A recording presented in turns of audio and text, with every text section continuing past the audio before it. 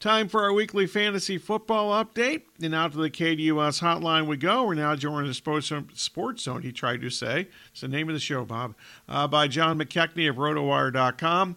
And John, can fantasy owners take anything away from the Seahawks 24-3 physically dominating, riveting game last night against the Giants? Oof, that was a tough watch, was it not? I mean, my goodness. The Giants this time last week were favored. How crazy is that? But it goes to show. I think that. The Giants' offensive line issues, which got worse last night. John Michael Schmitz got hurt. I saw that there's been some movement on the practice squad promoting some of the offensive linemen. Andrew Thomas still sidelined as well. And I saw something that any Giants fans out there probably aren't going to want to hear, but Evan Neal, his Pro Football Focus grades are eerily similar to one first-round bust, Eric Flowers, from his days with Big Blue. Whoa. So things are not looking good. I was shocked this morning when I looked at the box score and saw that Daniel Jones actually completed 27 of his 34 pass attempts, because it felt like every time he dropped back, he was in hell for the most part. I mean, he had no time whatsoever. There's no running back depth on that team. So as long as Saquon Barkley's out, the Giants are basically a big goose egg for fantasy purposes. On the Seahawks side of the ledger, I don't know how much there was actually actionable to take away, because the Giants were just so gassed with all those short drives and everything. We see Kenneth Walker looking pretty sharp for the most part. Had that long touchdown, I believe, called back, but even still, Noah Fant showed a pulse, which was good. Jackson Smith and Jigba continues to disappoint, however. So if you invested a sixth-round pick in him, you're not ready to jump ship yet, and the Seahawks are on a bye this week, so maybe they take some time over these next 2 weeks to kind of recalibrate and find a way in which they can get him the ball a little bit more. But I think for this next little bit until Smith and Jigba starts to show something, he's someone that you can pretty much safely leave on your bench. You mentioned the Seahawks on bye this week. Also, the Browns, Chargers, and Buccaneers are on bye this week. Okay, so who tops your running back waiver wire list this week?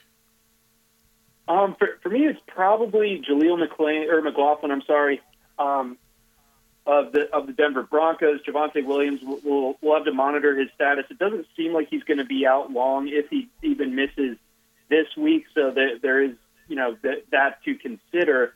In a similar deal with the Rams backfield, I'll get to in a second. But McLaughlin is running well. He's an undrafted rookie out of Youngstown State. I will freely admit that I did not really have him on my radar during draft season or anything like that, but he's done well with his opportunities thus far. You can't really take that away from him. And Samaje Perine is pretty much the definition of just a guy. He's pretty effective as a pass catcher over his career. He has 112 catches on 135 targets. That's definitely solid, definitely useful to an extent, but just a 4 yards per carry guy over a 8-year sample at this stage, which, oh boy, that makes me feel old. I remember him in college. But at the same time, I think with what McLaughlin is putting out there versus what Perine is putting out there, it seems like McLaughlin is that secondary option behind Javonte Williams, who has potential upside this week if Javonte is sidelined. And looking at the Rams backfield with Kyron Williams and his hip injury, is anything that sidelines him for this week? I don't think it will, because it's just a bruise, according to the reports. So I think just taking it easy in practice this week should have him ready to go for this coming weekend. But if he's unavailable, or if you have an obvious drop and you want to speculate a little bit on this Rams backfield, I'm less interested in Ronnie Rivers than I am in Zach Evans. And I know that Zach Evans was inactive this past week, but I think on a talent basis, McVay's always a tough guy to really trust with his running back evals. But Evans, 5-star recruit coming out of high school, good production at TCU and at Ole Miss. I think that he's more NFL ready than Ronnie Rivers. Ronnie Rivers, I think, can be someone that is useful in PPR formats, so that's something to consider. But I think if Kyron Williams is to miss any time, Evans is probably the one that I prefer. But in terms of like your free agent budget, I'm not putting more than $5 on either. Okay, so a couple other running backs to ask about here. Jonathan Taylor expected to return to Colts practice tomorrow. What's his current fantasy value? I mean, I wish I had a great answer for that. I don't.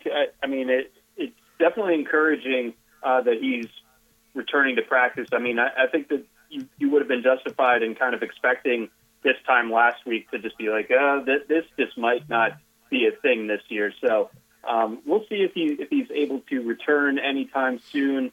I forget when exactly he will be eligible to do so, but within practicing, that opens up a 3-week window for him to make his return to the Indianapolis lineup. So the second that he's activated, you got to plug him into your lineup. I think that the returns that we've seen from the Indianapolis backfield, save for the one useful game from Zach Moss a couple weeks ago, it's just, Jonathan Taylor on a talent basis alone is a top 5 running back in this league. Even if there's some rust to knock off, it's hard to leave him on your bench the second that he comes back. Devon Achane, is he the number 1 running back in Miami? It's trending that way. I'm not ready to give up on Mostert, and I think if you're Miami, I think it's pragmatic to use both of those guys because neither of them are true workhorses, and in Mostert's case, a lot of injury history that's pretty concerning. So I think that we're going to see something trending towards a split, but I wouldn't be surprised with what Achane has put on tape in the box score of these last 2 weeks that he does assume the number 1 role in name. But I'm not sure that Achane, with the physical frame that he has, that he's someone that you can scale up to like 20 carries and 5 catches every single week. I think that he's still going to remain someone in that 12 to 15 touch range, but when his per touch output is as impressive as it is, that's still someone that you're starting with confidence every single week. So bottom line there, if you have Achane, keep him in that starting lineup. The guy is unbelievably electric. You get a matchup against the Giants this week. You're 10-point favorites at home. That sets up phenomenally for him, but I think Mostert is still someone that you need to hang on to. I don't think that Sunday, tough day up in Buffalo, is anything to really write off Mostert over. DeMondre Stevenson has been awful the first 4 weeks. Any reason for hope that might change? Well, I mean, last year was so good that it's hard to totally jump ship. But in fantasy football, you just don't really have a lot of time to be patient with these guys. So I think at the very least, the idea of him returning 4th round value, that ship has largely sailed. He did out-carry Ezekiel Elliott. He had a 60% rushing share this past weekend. Zeke just a 26% rushing share. So he's still getting the looks, but I think that the problem lies beyond a little bit Stevenson, and it's more so to do with the overall state of this Patriots offense that is just completely stuck in the mud. Even Mac Jones, who's not a particularly sympathetic figure, he has nothing around him to work with in that passing game. He has a squadron of number 3, number 4 type receivers and a pretty good tight end. That's about what he's working with. So I just have low expectations for this Patriots offense, and I think part of the theory for being bullish on the Patriots run game coming into the year was the defense was going to be so good that they were going to set up the offense in short fields, get the offense a lot of possessions by forcing a lot of 3 and outs. That hasn't necessarily been the case. Matthew Judon got hurt this past weekend. We don't know if he's going to be back this season with that biceps injury. So you're kind of counting on one hand, washing the other way when it came to looking at the Patriots for fantasy this year. And it's not really working thus far, and it's hard to imagine it getting a ton better. But going up against the Saints this week and then the Raiders next week, that could help squeeze some useful weeks out of Ramondre Stevenson. But I think at this stage he's viewed as a flex option at best. John McKechnie, RotoWire.com, covering the Sports Zone, our weekly fantasy football update with John. Okay, wide receivers on the waiver wire. Who stands out this week? Let's see here. So on the receiver front, I think you start in Green Bay. Romeo Doubs continues to impress. I know Christian Watson got back in the fold last week on a limited basis, but I think Dobbs is really kind of starting to establish himself as someone that the Packers aren't going to take off the field for almost anybody. Watson can have a different role. They have different skill sets. So he's someone, Romeo Dobbs, that I would certainly consider picking up if he were available on my waiver wire. Beyond that, if there's been an impatient manager in your league and Jameson Williams is out there, I think he's worth a speculative add, but you have to have someone that I think is an obvious drop. I don't think that, if you're borderline on someone that you absolutely need to go ahead and take the plunge on Jameson Williams. And Tyler Boyd, in shallower leagues, he is available in a bunch of spots. With T. Higgins getting banged up with that rib injury, he's someone that I would consider as well. And then a little bit further down, Josh Downs, things kind of came back to normal this past week with Gardner Minshew being sidelined. The Indianapolis Colts didn't throw quite as much this past weekend, but I still think Downs is the type of talent that over the course of this season is going to start to establish himself as a potential fantasy option. So it's pretty light on the waiver wire this week as far as obvious options. We don't have a Josh Palmer type to scoop this week in lieu of a Mike Williams injury, anything like that. But I think those are the guys that I would circle if I'm making moves at the receiver position. The Cardinals' Michael Wilson, he might be good, assuming he can stay healthy, but that rarely happened when he was at Stanford. That's a very good point, actually. I'm glad you brought him up.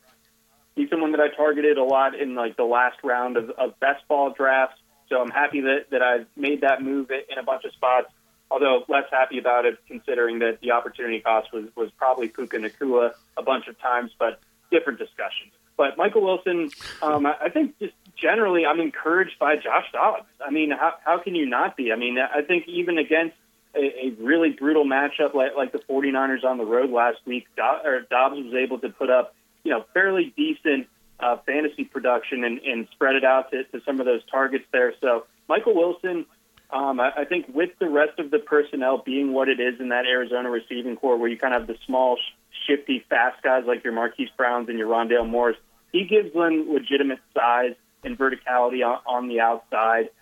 So he kind of is one to himself as far as that role and that skill set is concerned. So Michael Wilson is definitely someone that I'm considering on the waiver wire this week too. Cooper Kupp expected to return this week, at least in practice, and I assume in the game. Seems this might be a dumb question, but how might Kupp's return alter the Rams' pass catchers? Well, I think that or put it this way. A couple weeks ago, I think people were split as to whether it was going to be Puka Nacua or Tutu Atwell that was going to survive Kupp returning.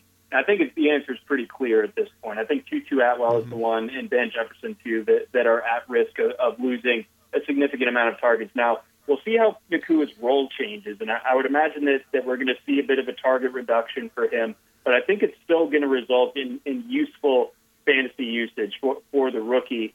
So I don't think that Nacua is anyone that you need to panic about just because Kupp is returning. You've had several weeks to think about this at this point, given what Nacua has done through the early part of the season. So Nacua, I think, is going to be fine. Maybe we've already had his peak weeks, but that's okay. I think that he's still someone that can give you startable production as a wide receiver 3 going forward with Kupp back. And if Kupp is back this week, unless the Rams say something to the effect of him being on a pitch count, I think you're starting Kupp with confidence this coming Sunday against the Eagles.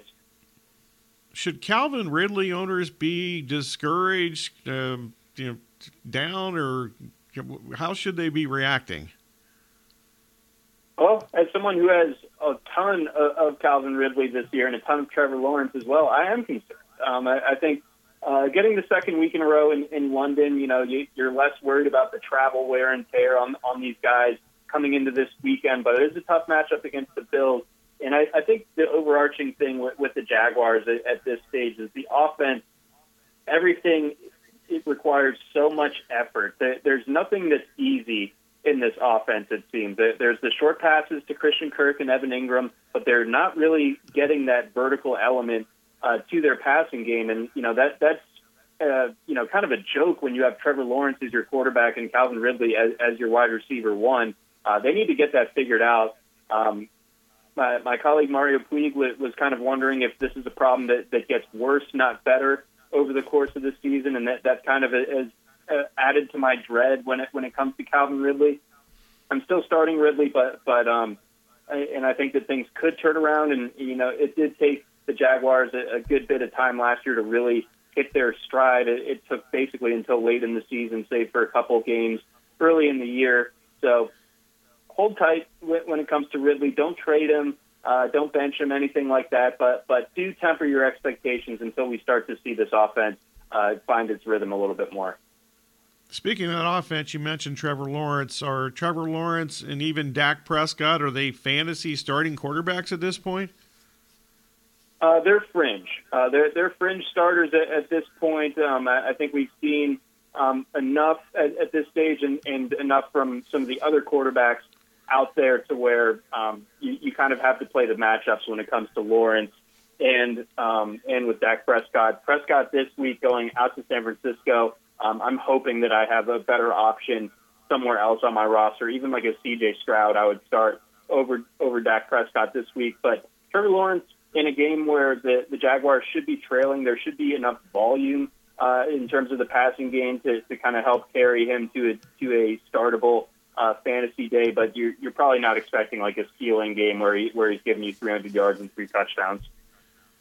Okay, so you mentioned C.J. Stroud. Is he a fantasy starting quarterback pretty much in every league yet, or has he not quite reached that point?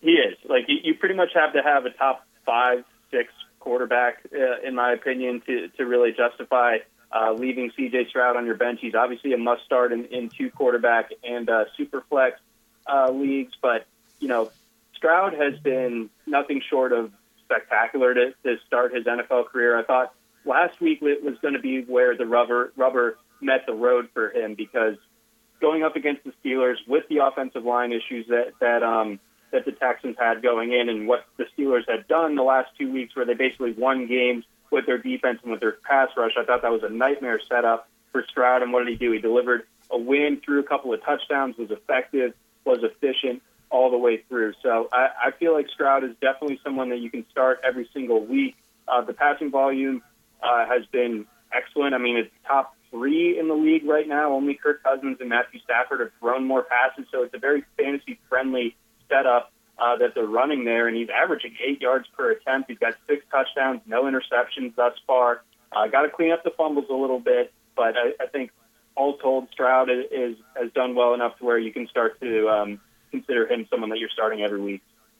He's going to get some offensive linemen back maybe as early this week, too, which would help. And he might even, I can't say be better, but might clean up the fumble thing. Okay, fantasy owners, should they be benching Joe Burrow, who between the offensive line and the calf injury seems to pretty much have little chance to get by or be positive in the fantasy realm these days? Right, so they're in this weird stretch where they've got 2 more games before the bye, and I think it's kind of debatable as to whether the Bengals, with the investment that they sunk into Joe Burrow right before the season, should be risking their premier franchise asset. So I imagine that Burrow is a strong enough personality to where if he can go, he's not going to do the Deshaun Watson thing and be physically cleared, medically cleared, and still not play. He's still going to get out there, but you do absolutely need to temper your expectations with Joe Burrow basically until after the bye, and then they have games against San Francisco and Buffalo. So really, you might be in a spot here where you're not starting Joe Burrow until week 10. And at that point, it's like, is he worth having? Do you need to explore a trade with someone who, has Jamar Chase in your league, something like that? T. Higgins being out certainly doesn't help either. So this is a tough scene in Cincinnati, and I don't think that the light's at the end of the tunnel anytime soon. Last up, buy or sell, Dallas Goedert, who's been mostly MIA while he's actually been on the field the first 4 games. What do we do with him? Yes, he's been a surprising kind of bust thus far for fantasy. No touchdowns, under 100 yards so far through 4 games. He's running tons of routes, so like the route participation's there, the snap count is there. It's empty production. Jalen Hurts is simply looking elsewhere when he goes to drop back, and it's understandable when you have A.J. Brown, of course, but last year, Devontae Smith only did well when Dallas Goedert was out.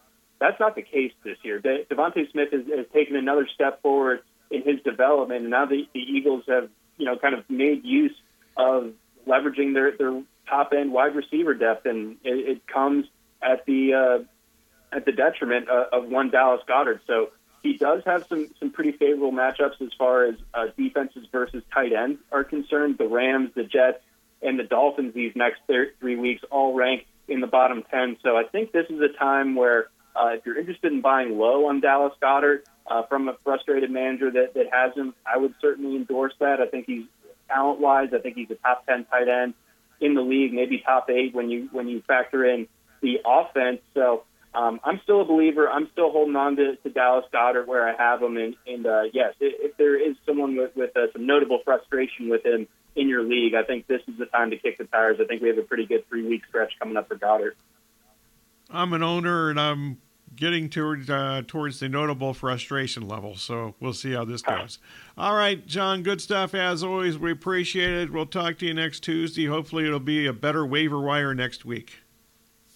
Hope so. I believe it will, but we still had a good one here. Thanks again for having me on. I'll catch you next week. All right, John McKechnie, rotowire.com. Excellent stuff.